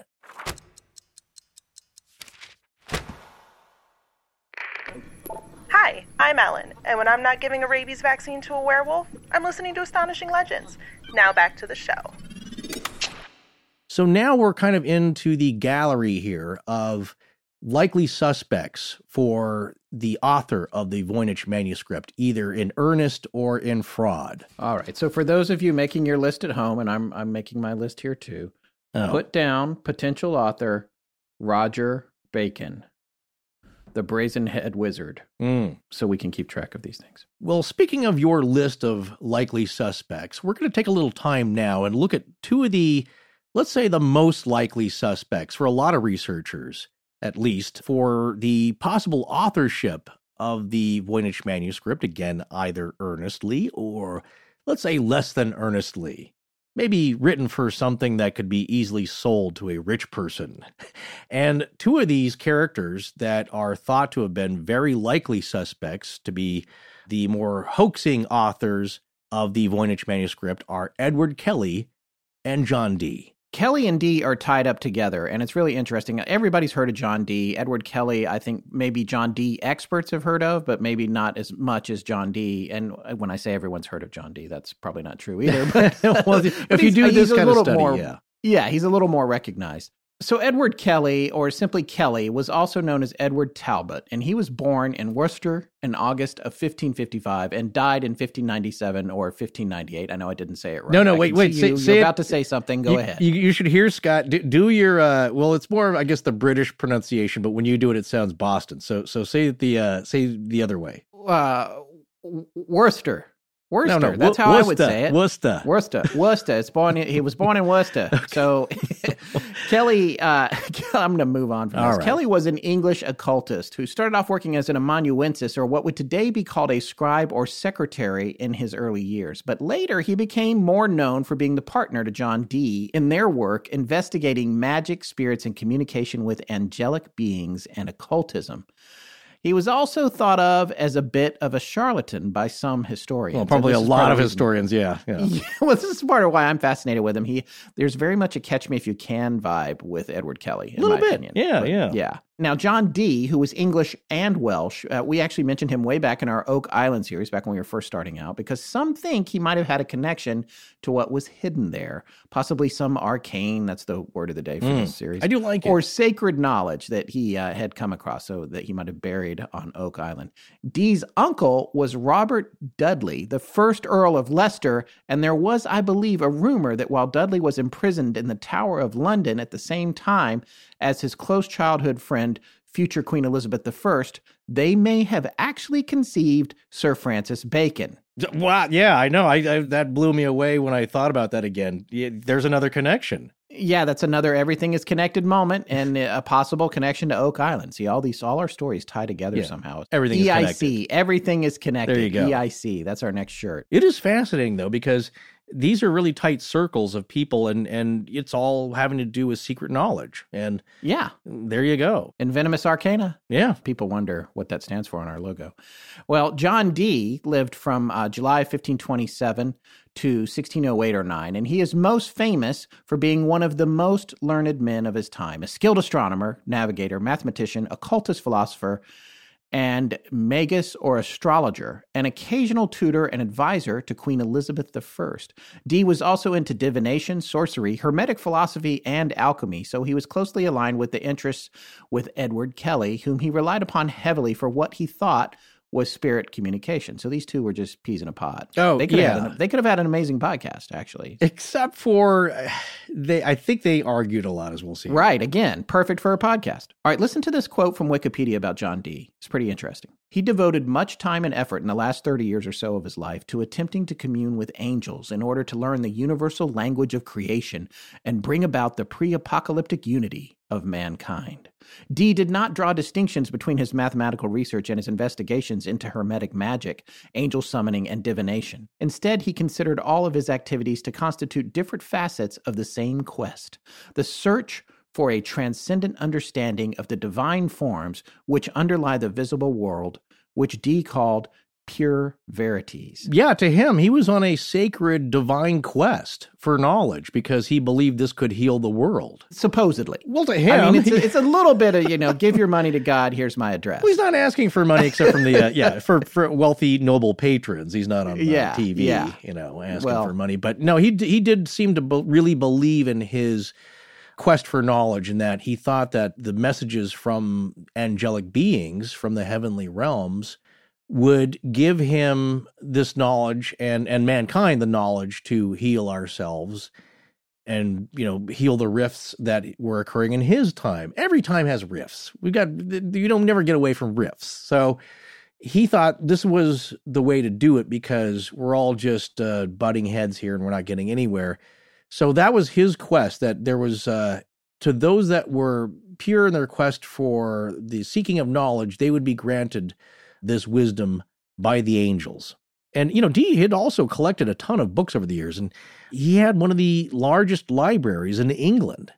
So, a possible in with Dee for this Edward Kelly, claiming to provide Dee access to a mysterious book of secret knowledge, as well as Kelly's own claimed spirit mediumship, that must be really appealing to Dee, or so Kelly thought. Kelly had also declared that he was an alchemist who had knowledge of one of the main secret feats of alchemy, turning base metals into gold. And he also claimed he had access to another mystical end product of alchemy, the Philosopher's Stone. But John Dee, it seemed, was more interested in Kelly's self-proclaimed ability to summon and communicate with spirits, or as they called them then, angels. Kelly did this by using a mirror, or what was called a shoe stone. Now, not much is known about Edward Kelly's early years, but he was a well-educated man, knowing Latin and perhaps some Greek, and he may have studied at Oxford under the name Edward Talbot in his youth. He usually wore a hat because it was thought from some contemporary accounts that he'd had his ear lopped off or cropped as a punishment. Or maybe both ears, yeah. Yeah, or maybe both ears, and that he'd been pilloried in Lancaster for counterfeiting or forgery. This note adds to the speculation that Kelly may have forged the Voynich manuscript.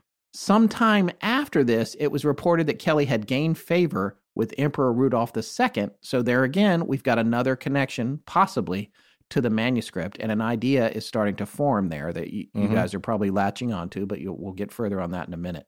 That tells you a little bit about his past, having his ear cut off or lopped off, or both of them.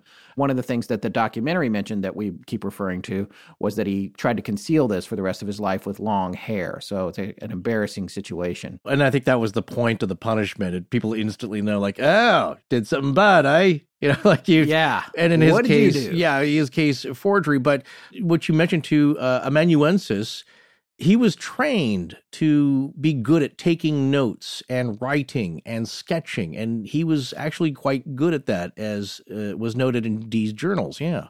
Again, this reminds me of Frank Abagnale, who Catch Me If You Can was based on. It's the forgery. You're known for forgery, but you're also fairly intelligent. You're able to convince people of high status to believe in what you're doing, right, regardless of how well-founded it is. Did he ever have a job in, because if you see in the movie, like, he's pretty clever about lifting logos from letterheads and faking documents. My point here is that Kelly, he was trained in kind of like being a scribe, and at one point, I believe in London, he was thought to have worked as a notary, that they, like today, it was a pretty serious job. You had to testify to documents that you were witnessing being signed or agreements. And so if you're caught forging or fudging these kind of things, there goes that career. You kind of threw that out the window. So I'm sure it was very embarrassing to him. And it's like immediately people want to know what you were fiddling around with. And for Kelly, it required then a change of careers. Yeah, and Abagnale did not know. The answer to that question is no. He never had a job of that type. He just started out pretty young. I think his first con was running a con against his dad using his credit card, buying things and getting cash back, and then he started overdrafting with checks and that sort of thing. But he was an expert, I would say, still a scribe in a way. It's a similar skill set, but no, it was not a professional thing for him. Mm-hmm. But they both seem to have the gift of charisma, I would say, and their ability to get people to follow along, to be Pied Pipers. Right. There is a lot of that with Kelly. So Kelly actually first contacted John Dee in 1582, and he convinced Dee that he had the ability to regularly communicate with angels, which Dee had been previously trying to do with other mediums, but with very little luck. Dee's goal with this angelic knowledge and the use of alchemy would, quote, heal the rift of Christendom. For 7 years, the two men's lives would be closely linked with their constant seances, occult investigations, and what they called spiritual conferences. Some would say Dee worked Kelly so hard in this mediumship that Kelly went a little nuts, or at least was exhausted by the constant practice. Well, you can imagine if somebody's got a talent, it's like, hey, can you ring up the angels again? It's like, God, I just did that. Can we just take a break? It's like, no, I got a question again. So he believed that Kelly was really effective, and he just seems like he wouldn't leave him alone. Yeah, it's kind of like me forcing you to continuously record our show. Absolutely. Pretty closely, yeah. There's another story of Edward Kelly claiming to have a magical book of secret knowledge in his possession, which may further add to the suspicions that he was the unknown author of the Voynich manuscript. Now, this time it was called the Book of Dunstan, which was a mystical book on alchemy that Kelly claimed he was led to, along with another man named John Blokely, by some sort of, quote, spiritual creature, end quote, on Norfolk Hill. Kelly came forward with the Book of Dunstan about a year after meeting John Dee, and along with the book had some sort of red powder, which he believed, in combination with the secret knowledge in the book to make a preparation, would allow him to transmute base metals into gold. Kelly would go on to supposedly demonstrate this ability several times in the years following his claim. So that's the holy grail of alchemy right there, is just to turn whatever metal you want into gold. And unless you, sleight of hand, get a little nugget out, like, there you go. There you go, which he was accused of doing. At least in that documentary, they mentioned that he may have done that, where he would be locked in a room. I think that was with Rudolph II, right? He's locked in the room, and the king's men were outside the door, and they put him in there with a block of lead or something and said, don't come out till you have gold. And sure enough, he came out with a tiny nugget that I don't particularly want to know where he had hidden. But well, who knows how thoroughly they searched him before he went in there. Though. You would think if he came out with a tiny nugget, they would be like, well, that was probably just in his armpit, or something. It depends on how clever the presentation is. Penn and Teller will tell you, it's the show, it's the diversion. You don't know back then what the deal was. I'm not saying that he actually produced gold, but a lot of smart men of the era, Isaac Newton himself, thought there was something to alchemy. And I want to make a note here that that's not the be-all and end-all of alchemy, is just to make gold. It's a spiritual transmutation as well, that it's an enlightenment, a quickening of the person. So that's one of the things you can do if you end up with a philosopher's stone, and it may grant a modicum of immortality or something like that, health benefits, but it's not the be-all, end-all. That's all people seem to think about nowadays, is like, oh, alchemy, you're trying to make gold out of lead, right? It's like, well, that's one of the things that is possibly an outcome of this, but really the ideal is to attain spiritual and intellectual enlightenment. So John Dee and Edward Kelly, along with their families, left England in 1583, headed for Central Europe, where Dee had hoped to receive patronage from Emperor Rudolph II, good old Rudy, who we keep talking about, in Prague, or King Stefan in Poland, but he failed to receive sponsorship or a court appointment from either. Dee and Kelly had a rocky relationship during their time in Europe, as Kelly was more interested in alchemy and Dee more interested in angelic communication. Can you just imagine being around for an argument between these two about what they needed to focus on? Well, yes, it's fascinating. Two learned men going at it about things that most people today would scoff at. Yeah, see, these are the guys I want Bill and Ted to bring back and take to the mall, and in those scenes with Socrates, they can argue with Socrates. Yeah, right. Right. Well, as stated by Dee in his journals, Kelly was actually quite good at writing or lettering and sketching notes from their seance investigations, and was at first dedicated to researching alchemy and spiritualism with Dee. But as time went on and the grueling constant spirit medium sessions continued at Dee's urging, Kelly wanted to quit.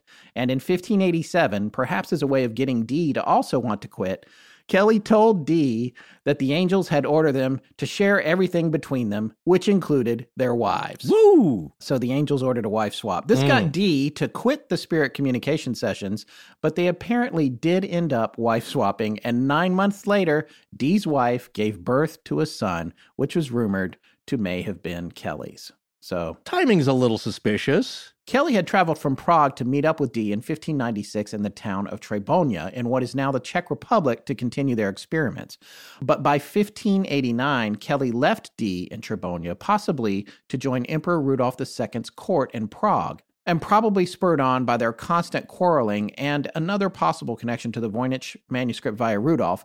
John Dee returned to England, and the two men never saw each other again. Yeah, so again, you were pointing out here a lot of connections to Rudolph, the manuscript, alchemy, all this kind of secret knowledge kind of business here. And that's why people think that these two are likely suspects, or, mostly Edward Kelly, but maybe Dee had some hand in it too. Doesn't hurt to get some money from the king. Well, and to that point, Rudolph II had given Edward Kelly a fair amount of patronage, knighting him Sir Edward Kelly of Imani and New Leuben in 1590, and he was receiving lots of money and several estates by other nobility in the hopes his alchemical research would eventually produce some gold. But Rudolph II had Kelly imprisoned twice, first for possibly killing a court official in a duel, and the second time for not actually producing any gold. What?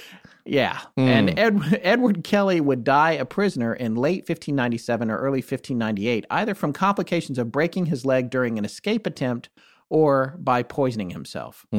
Now, Kelly's connection to the Voynich manuscript as the possible author is very much debated, but there are some similarities to his work that some believe point to him being a likely suspect. However, much if not all of Kelly and Dee's work would have at the time seemed heretical to the church, so it was kept secret and guarded. But there are several writings of Kelly that have survived and translated into a work called The Alchemical Writings of Edward Kelly. Oh, that's a good title. That's pretty straightforward. It's like Astonishing Legends.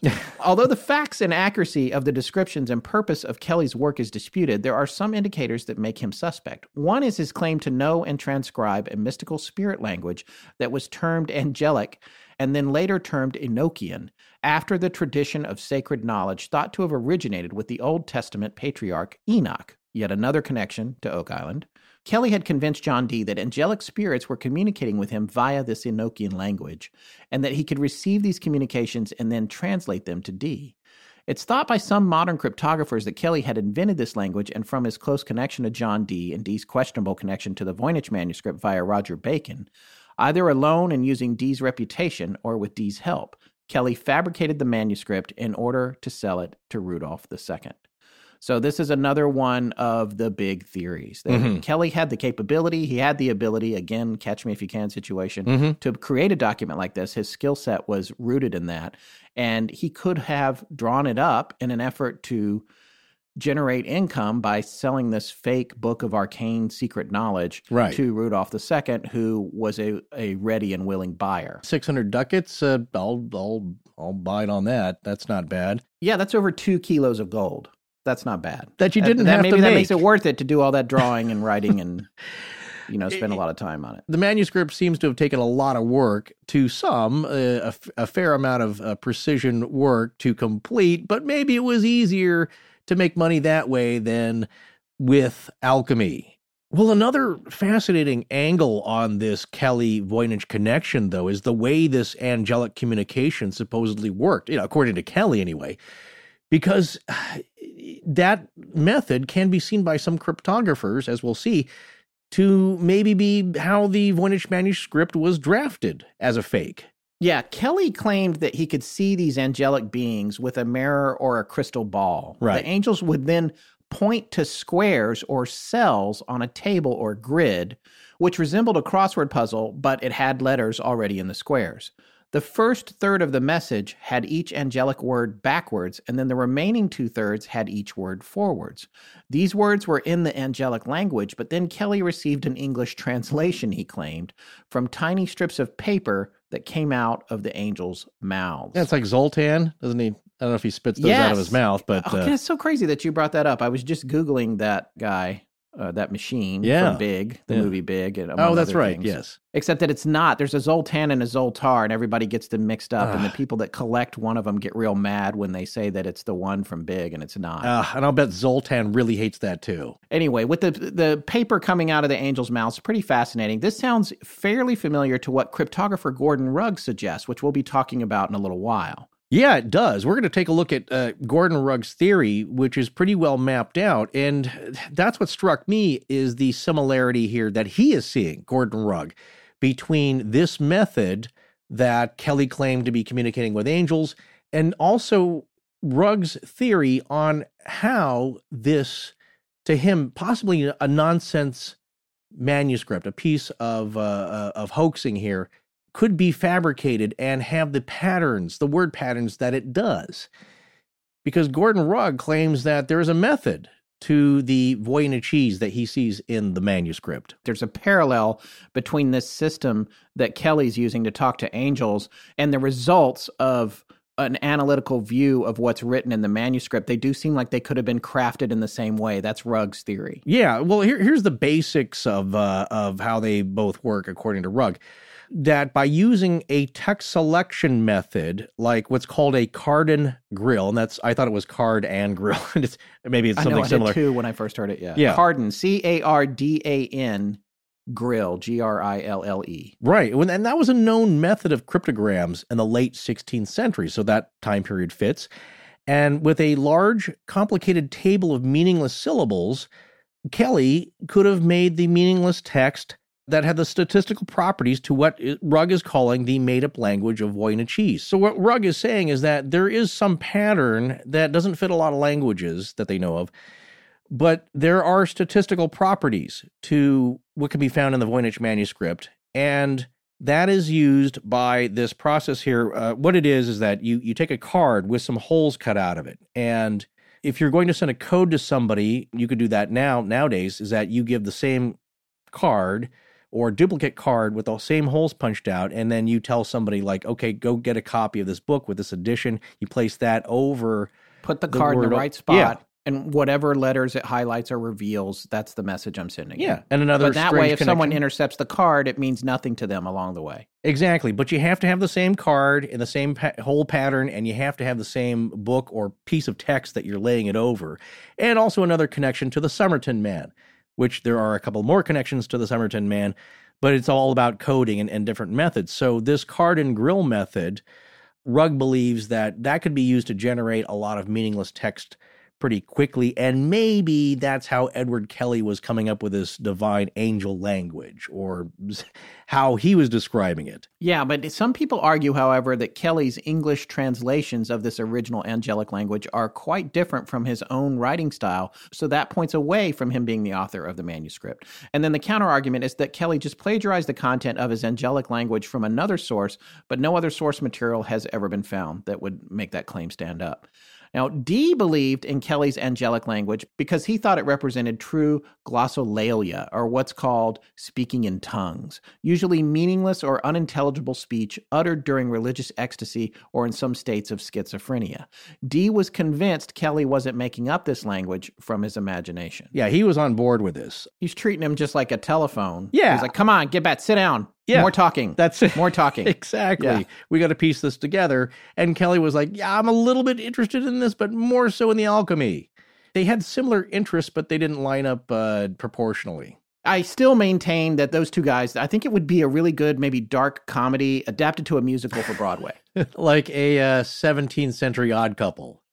Yeah, I think it'd be amazing. So if anybody out there is listening, I think you should look into Ed Kelly and John Dee as a Broadway musical. Well, could be the next big their thing. writings, or a lot of I think the journals were held and released posthumously because of them potentially getting in trouble for that. And they mostly kept out of trouble with the church. I think they went for a review because of their practice with necromancy a little, but they mostly stayed out of trouble. And then I think they just said, like, you know what, we've had enough of each other. So, well, you go do your thing, I'll go do mine. And Kelly, he was fairly successful. He was leading somewhat of an extravagant lifestyle there in Central Europe for a while, getting money from rich people, to keep on doing what he was doing because they were hoping he'd make gold. Catch me if you can. That's what right. I say. It's a story as old as time. I would love to know what secrets they knew, because obviously not everything that they were working on came spilling out after they were gone. Certainly Kelly's reputation took a huge uptick, you could say, in interest with biographers and historians, because he's one of those characters of history. But I'm certain they held on to some secrets. I would love to know those. That is pretty much going to wrap up part one of our series here. Next week, when we come back, we are going to talk about the current theories and research on the manuscript. And this is some juicy stuff, folks. It's everything from whether or not a young Leonardo da Vinci wrote it to whether or not it's actually been solved just in the past few months here. There's been a number of press releases in 2019, mystery solved press releases. And of course, we want to get to that and cover that. It wouldn't be a paranormal or arcane or cryptic mystery if we didn't get a mystery solved. Join us next week as we take a deep dive into the research and theories about the secrets the Voynich manuscript may hold.